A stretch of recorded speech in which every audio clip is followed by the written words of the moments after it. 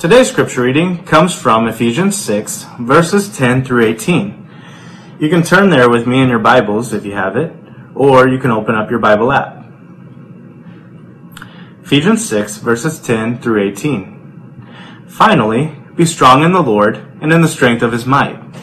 Put on the whole armor of God, that you may be able to stand against the schemes of the devil.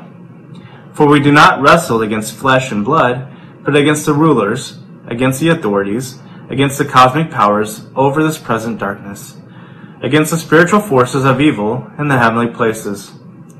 Therefore, take up the whole armor of God, that you may be able to withstand in the evil day, and having done all, to stand firm. Stand therefore, having fastened on the belt of truth, and having put on the breastplate of righteousness, and as shoes for your feet, having put on the readiness given by the gospel of peace.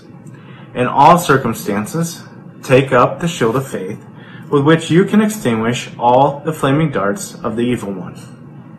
And take the helmet of salvation, and the sword of the Spirit, which is the word of God, praying at all times in the Spirit, with all prayer and supplication. To that end, keep alert with all perseverance, making supplication for all the saints. The word of the Lord. Thanks be to God.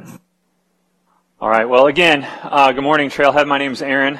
I'm one of the elders here at Trailhead, and it is my privilege to be able to share with you this morning a message from the Word of God. Before we get into that, I want to remind you, first of all, you can like us, follow us on social media, on Facebook, on Twitter, and Instagram if you want updates on what's going on and how things are progressing. And one of the things I know a lot of people are wondering about and asking about is when will we be able to regather again? And we are working really hard on that. And our hope, our goal, our plan as of right now is to begin regathering here in the building on September 13th. So we're still working toward that. Of course, information continues to change almost on a daily basis here in Madison County.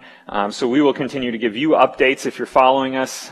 Be watching for those. You can sign up online also to receive Pastor Steve's weekly updates. You can email info@trailheadonline.org if you want to sign up for those. And we will be having this Wednesday evening at 8 p.m., we will be having an online members meeting. It'll be open to our members and our regular attenders, and we will hopefully be able to give you more information about regathering at that meeting. So please do put that on your calendar. We'll be sending out a link for how you can join us for that meeting very soon. So please plan to be with us on Wednesday. All right, we have been working through this series in the book of Ephesians, chapter 6, talking about the whole armor of God. And as we come to the end of this passage, we've worked through all these different aspects of it. We come to verse 18 specifically is what we're going to be focusing on this morning. Verse 18, which says, praying at all times in the Spirit with all prayer and supplication. To that end, keep alert with all perseverance, making supplication for all the saints. As I was preparing for this week, looking at this scripture and thinking about its implications, it reminded me of a story that came out a few years ago that surprised, honestly, a surprise. It kind of flew under the radar a little bit. Maybe some history buffs kind of picked up on it, but as big as it seems like it should have been, not a lot of people seem to talk about it a whole lot. But here's what came out. That way back as early, almost before World War II started, back in 1941, apparently the United States Army undertook a series of secret tests. Oh, there it is. Spoiler. It's not a true story. The United States Army undertook a series of tests to genetically modify their soldiers and develop what they called a super soldier serum. I spoiled it already. I'm sorry. It's not a true story. It's fiction. There's no such thing as a super soldier. Captain America. You guys know Captain America, right? We can bring him back. Here it is. Some top secret photos from the United States government. There's Captain America punching out Adolf Hitler. Here's the story, and here's the idea behind Captain America. Captain America is supposed to be a single super soldier who by himself has the strength and the endurance and the power of an entire army. And he alone can go into a battle and fight against an entire enemy army. And he alone can take out the entire enemy and do what it would normally take a huge, massive amount of people to do. Now we know that's not true. And we know that's fiction. And we know it's fiction not just because, it's a movie. We know it's fiction because warfare doesn't work that way. There's no such thing as a super soldier serum, and there's no such thing as a super soldier. There's no such thing as one individual who alone by themselves can go in and do what it normally takes an entire army to accomplish. Individual soldiers can't win a war. As much as we like those kinds of stories, we love those stories. Right? It's not just Captain America. It's all superheroes. It stretches all the way back to, ancient Greek myth and stories of the Trojan War and Odysseus or Achilles or Agamemnon or any of those heroes. And we love the story of the individual soldier who goes into battle and single-handedly fights off an enemy army all by himself, all by herself. We love the hero narrative. But in truth, there's no such thing as an individual soldier who can win a battle single-handedly.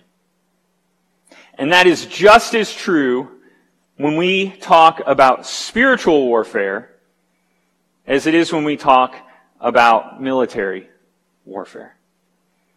And as we look at this passage, and over the past several weeks as we've been talking about the whole armor of God, it can be very easy for us as Christians to look at this passage, to think about the armor of God, and to get into our heads that when we are engaged in a battle spiritually, that when we are, as Paul says in verses 10 and 11 and 12, wrestling against not flesh and blood, but against rulers, authorities, and cosmic powers, against spiritual forces, it can be very easy for us to believe that this is a passage about us individually putting on armor and engaging in battle by ourselves. And we can start to feed ourselves the false super soldier narrative that we can spiritually be Captain America, that we can single-handedly put a fist in the face of the spiritual Adolf Hitler. That metaphor's overused. Okay, but you know what I'm saying. That we could, maybe me by myself alone, I will go into this spiritual battle. And I will fight with my helmet of salvation and my sword of the Spirit and all of that. I'll put it on and I'll go in, and by myself I'm going to defeat the enemy. I'm going to defeat his schemes. And I'm going to win this spiritual battle. But just as false as that narrative is in a real hand-to-hand physical battle, it's just as false in a spiritual battle. We, who are believers in Jesus Christ, are engaged in a spiritual battle. But we do not and we cannot fight alone. We who are engaged in a spiritual battle must understand that we are part of an army. And that we will only be effective if we fight as part of an army. As we've been going through this series, it's called Disarmed because we're talking about taking off the faulty armor that we establish for ourselves, and instead putting on the true armor, the true defenses, and standing in the true power and the true might that comes from God. But today, as we kind of come toward the end of this passage, what we need to see and what we need to understand is that one of the biggest lies and the biggest false senses of security that we can have is that somehow alone by ourselves we have the power, we have the might to fight against our enemy. We were never meant to fight alone, and we will not be effective fighting alone. We need each other. We need each other. And as we look at verse 18, Paul shifts, And he has been using all of these metaphors of armor, different aspects of the spiritual life that he relates, creates analogies to relate them to different aspects of a soldier's armor. And then he shifts in verse 18 when he begins talking about prayer. He's done with the metaphors. And as I wrestled with that and read different commentators this week, why, with everything else having some kind of metaphor related to armor, why does prayer not? And yet it's still clearly connected to everything he's saying about spiritual warfare. And from what I can tell, and from the best of what I've read and looking at this, I think it's because, and my understanding is because at this point Paul shifts to where he's not talking specifically about armor, now he's talking about strategy. Because you can have all the armor in the world. You can be fully well equipped for a battle. If you don't have a plan, you're going to lose. And so the strategy Paul leads us to engage in begins with prayer.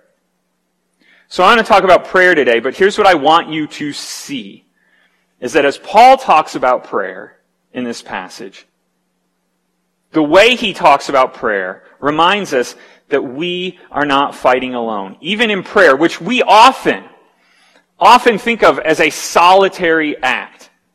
We often think of prayer as something that we do alone, something that we do by ourselves, that we engage in prayer silently, that it's something very private. And certainly there are times in scriptures where Jesus goes off by himself to pray. There are times when we're encouraged to find a private place to go before God. That's true. But much more often, prayer is talked about, discussed, illustrated throughout scripture as a community act. We are called not just to pray, but to pray together. Look at what Paul says in verse 18. Praying at all times in the Spirit, with all prayer and supplication, to that end keep alert with all perseverance, making supplication for all the saints. Prayer together. For all the saints together. It's implied throughout the entire discussion of a Roman soldier. Because Paul's readers would have understood Roman soldiers didn't fight alone. In fact, different aspects of the armor. For example, the shield. The Roman shield was not just an individual piece of equipment. Roman soldiers with their shields would group together in a formation that was called the testudo or the tortoise because, heaven knows there's nothing more intimidating than a tortoise coming towards you in battle. But the tortoise, where they would group together with their shields because they understood that the might of all of their shields together was so much stronger than any one shield alone. And Paul's readers would have understood this. They would have known Roman soldiers didn't work alone. Roman soldiers worked in battalions. They worked in groups of tens or hundreds or thousands. If Paul says we're supposed to put on armor and join the battle, he's calling us to do it together. This is implicit in talking about soldiers, but he makes it explicit earlier in the book of Ephesians. If you have your Bible, just turn back a page to Ephesians chapter 2. I want to look at this passage with you. Ephesians 2. So this is just a couple pages before what we've been looking at. In Ephesians 2, starting in verse 17. And he, this is talking about Jesus, came and preached peace to you who were far off, and peace to those who were near. For through him, through Jesus, we both, and he's talking specifically here about both Jews and Gentiles, but in other words, everyone, all of us both have access in one Spirit to the Father. And then watch this. So then you are no longer strangers and aliens, but you are fellow citizens with the saints. And here's huge word, members of the household of God. Built on the foundation of the apostles and prophets, Christ Jesus himself being the cornerstone, in whom the whole structure being, look at this word, joined together, grows into a holy temple in the Lord. In him you, plural you, also are being built together into a dwelling place for God by the Spirit. Here's what he's saying. Look, Jesus came and lived the perfect life, and he died the death that we deserve to die. And through his death and through his resurrection, we have access to be joined to our Father God, a holy God. But we're not joined alone. In being joined to Him, we're being joined to everyone else who is joined to Him. The metaphor here is of a building with Christ being the cornerstone, but understanding that that cornerstone joins together all the other bricks, that you wouldn't say you had a building if you had a cornerstone and one brick. That all of us together are joined together through our union with Christ. The gospel, the good news of Jesus, is that we are reconciled. We are reconciled through Christ to God, but we are also reconciled to each other.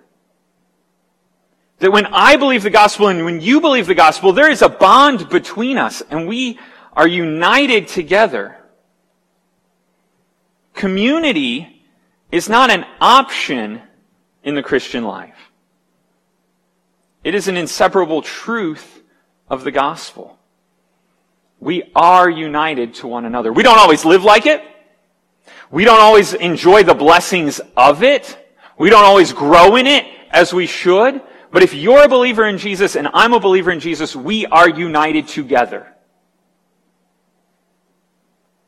And if that's true, and if it's true that as believers in Jesus we're fighting a spiritual battle, then it's also true, it must be true, that we are meant to fight together, not alone. And to try to fight alone is to be like a soldier who decides he's going to desert his unit and go off and fight the enemy by himself. He's doomed to failure. And the same is true for us. As soldiers in the army of the Lord.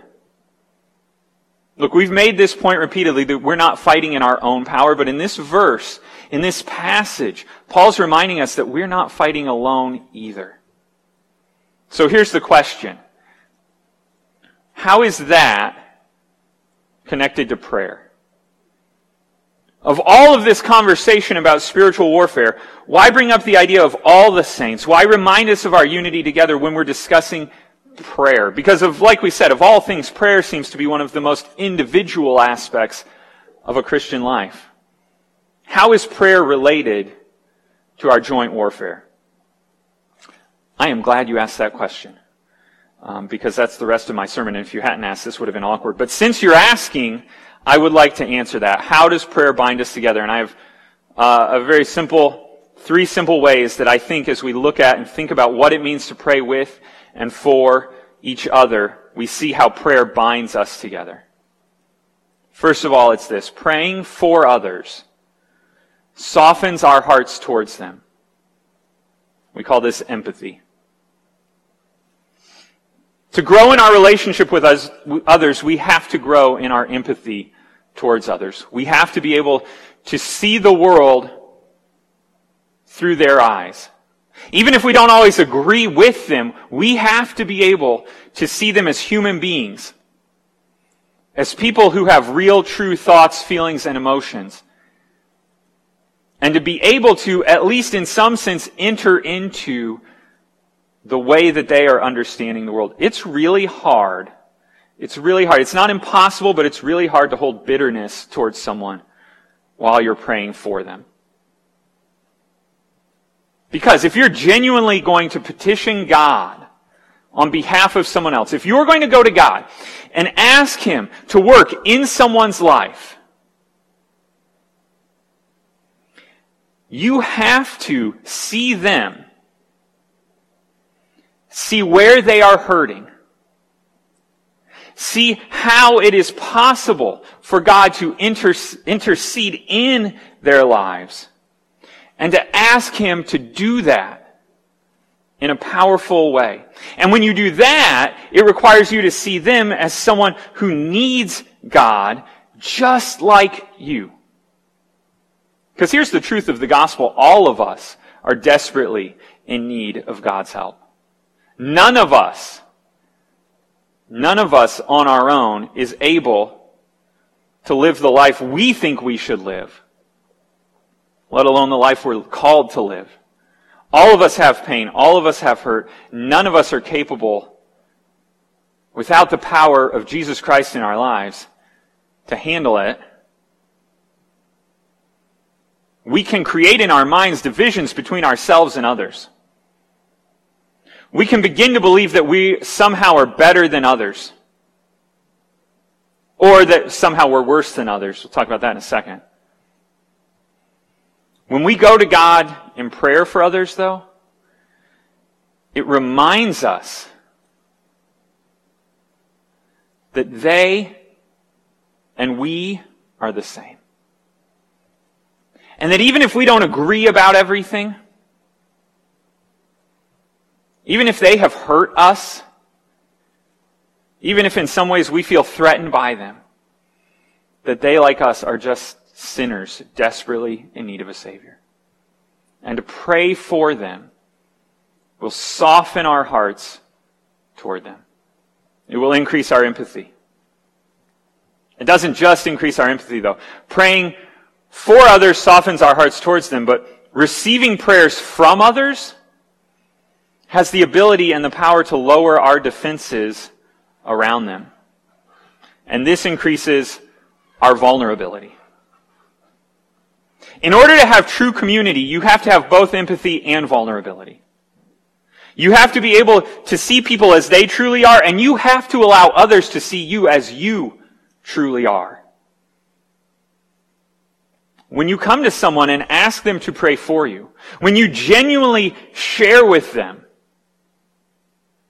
how you truly are in need, it requires you to drop the mask that you usually put on. Not your medical mask. I just realized that's not, leave that one on. But when you're asking for prayer, the facade, the false front, the masquerade that we all try to play of everything's fine, I'm good, I've got everything figured out. What do you need prayer for? Work's busy. Work's busy. That's what, that's kind of the easy one. I'm busy. Okay, you're busy, but what's really going on? And when you really open up, when you really truly share, when you really ask someone to pray for you, and when you allow them to pray for you, it shows others who you truly are. Have you ever been in one of those kind of settings? If you've ever been in most group prayer settings, you usually get that kind of masquerade kind of a thing. People will go around the circle, they'll ask, what would you like us to pray about? They'll call it prayer, it's time for prayer requests. And people will have kind of their easy ones, or the big obvious stuff that you can't hide. A lot of times like medical stuff. Not that doesn't need prayer, I'm not saying that, but if you've ever been in one of those and everybody's kind of going around and just kind of sharing the obvious stuff, and then all of a sudden somebody gets real, and somebody expresses, I'm really bitter right now. I'm hurting desperately right now. And it's jarring. Because everybody's been giving kind of their fake, easy, simple answers, and suddenly somebody gets real. And it changes the entire thing.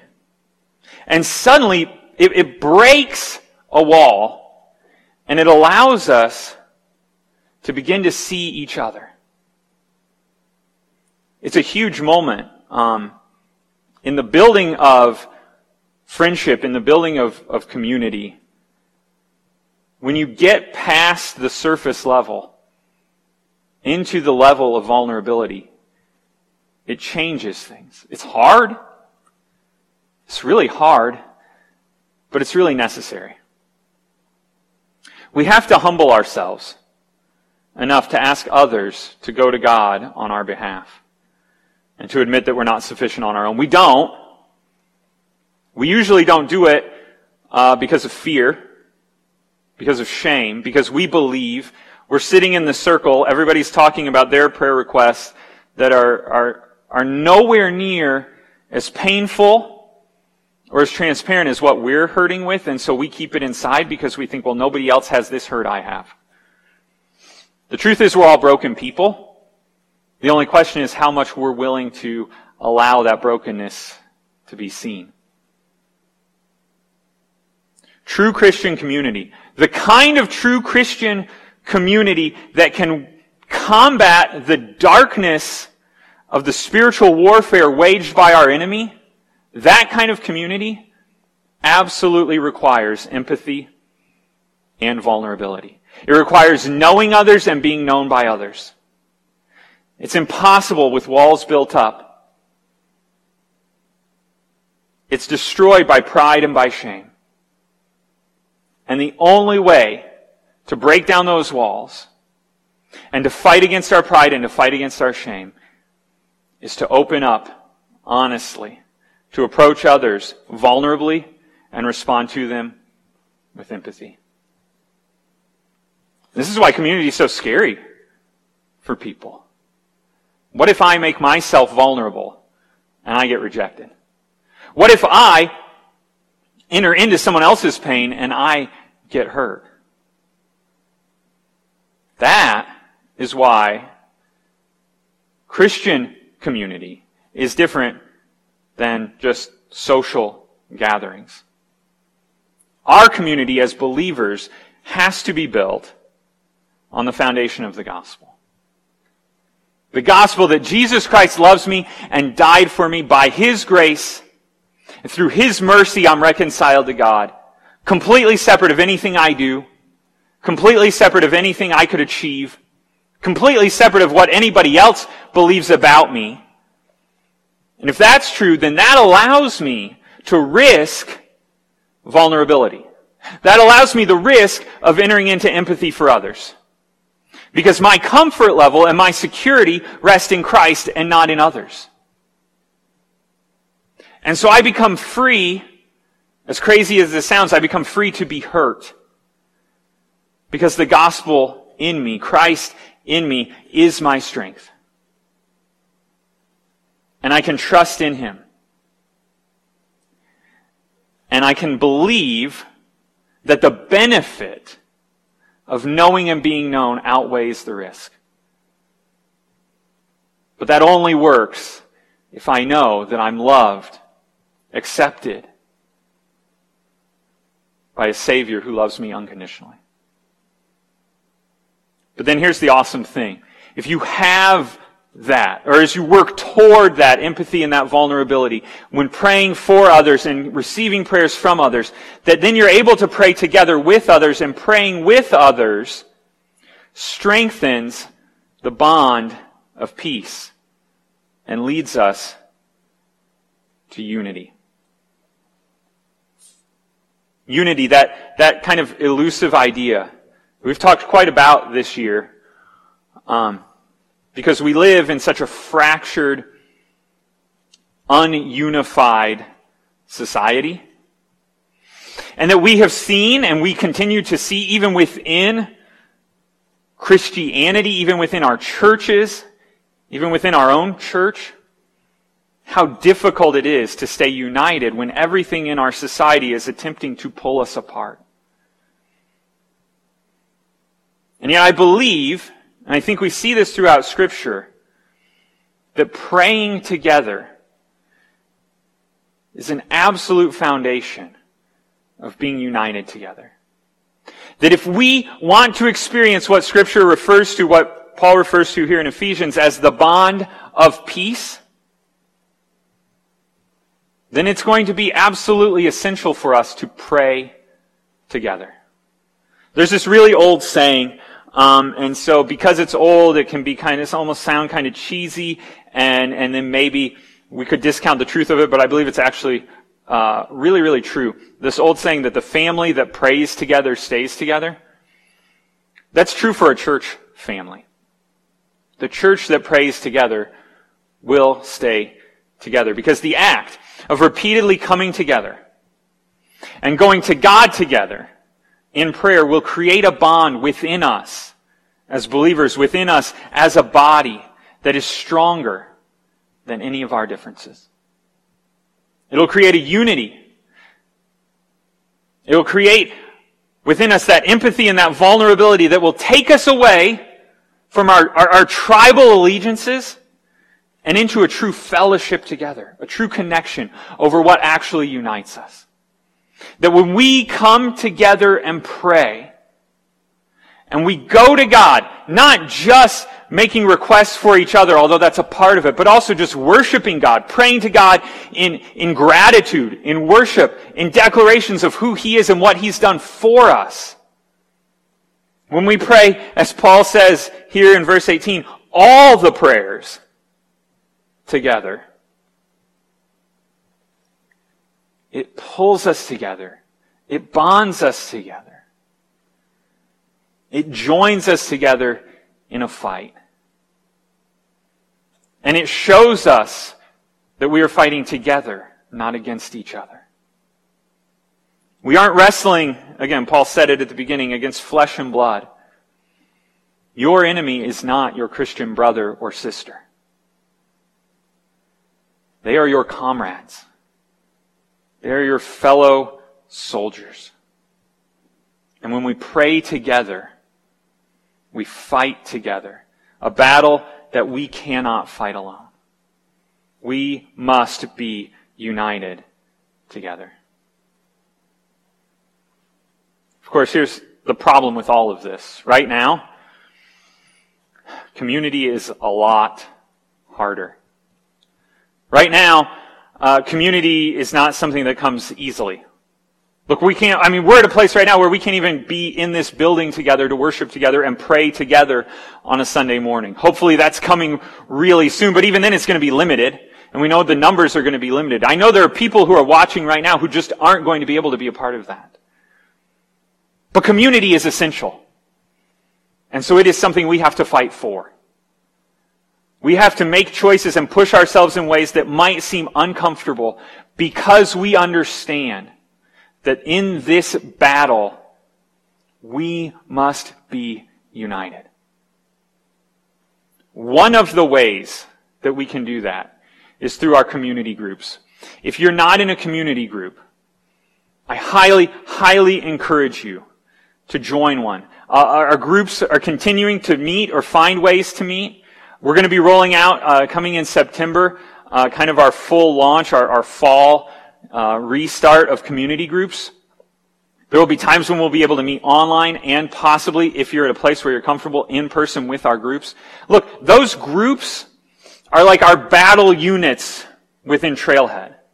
As we wage spiritual warfare, that's a group that we have the opportunity to go into battle with, to go out on mission with, to engage in prayer with, to know each other and to be known, to have empathy and vulnerability, and to find unity. If you're not in a community group, I highly encourage you to reach out and join one. You can email, if you're not in a community group, you can email Jason Wong, Jay Wong, Jason and Andrea, our deacons who lead our community groups. And if you'll email jwong at trailheadonline.org and just let him know, I need to be in a group.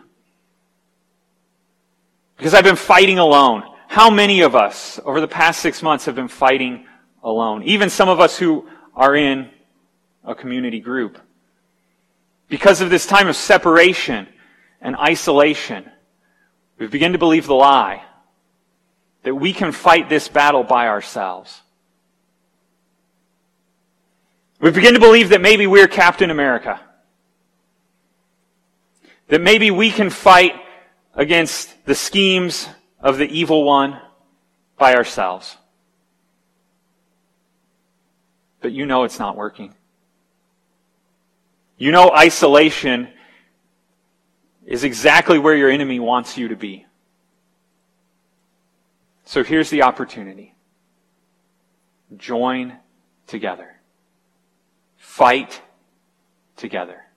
Make the sacrifice of allowing yourself to be vulnerable. Take the uncomfortable step of allowing yourself to feel empathy towards others. Join together. Pray together. Pray for others. Allow others to pray for you. Join the battle together.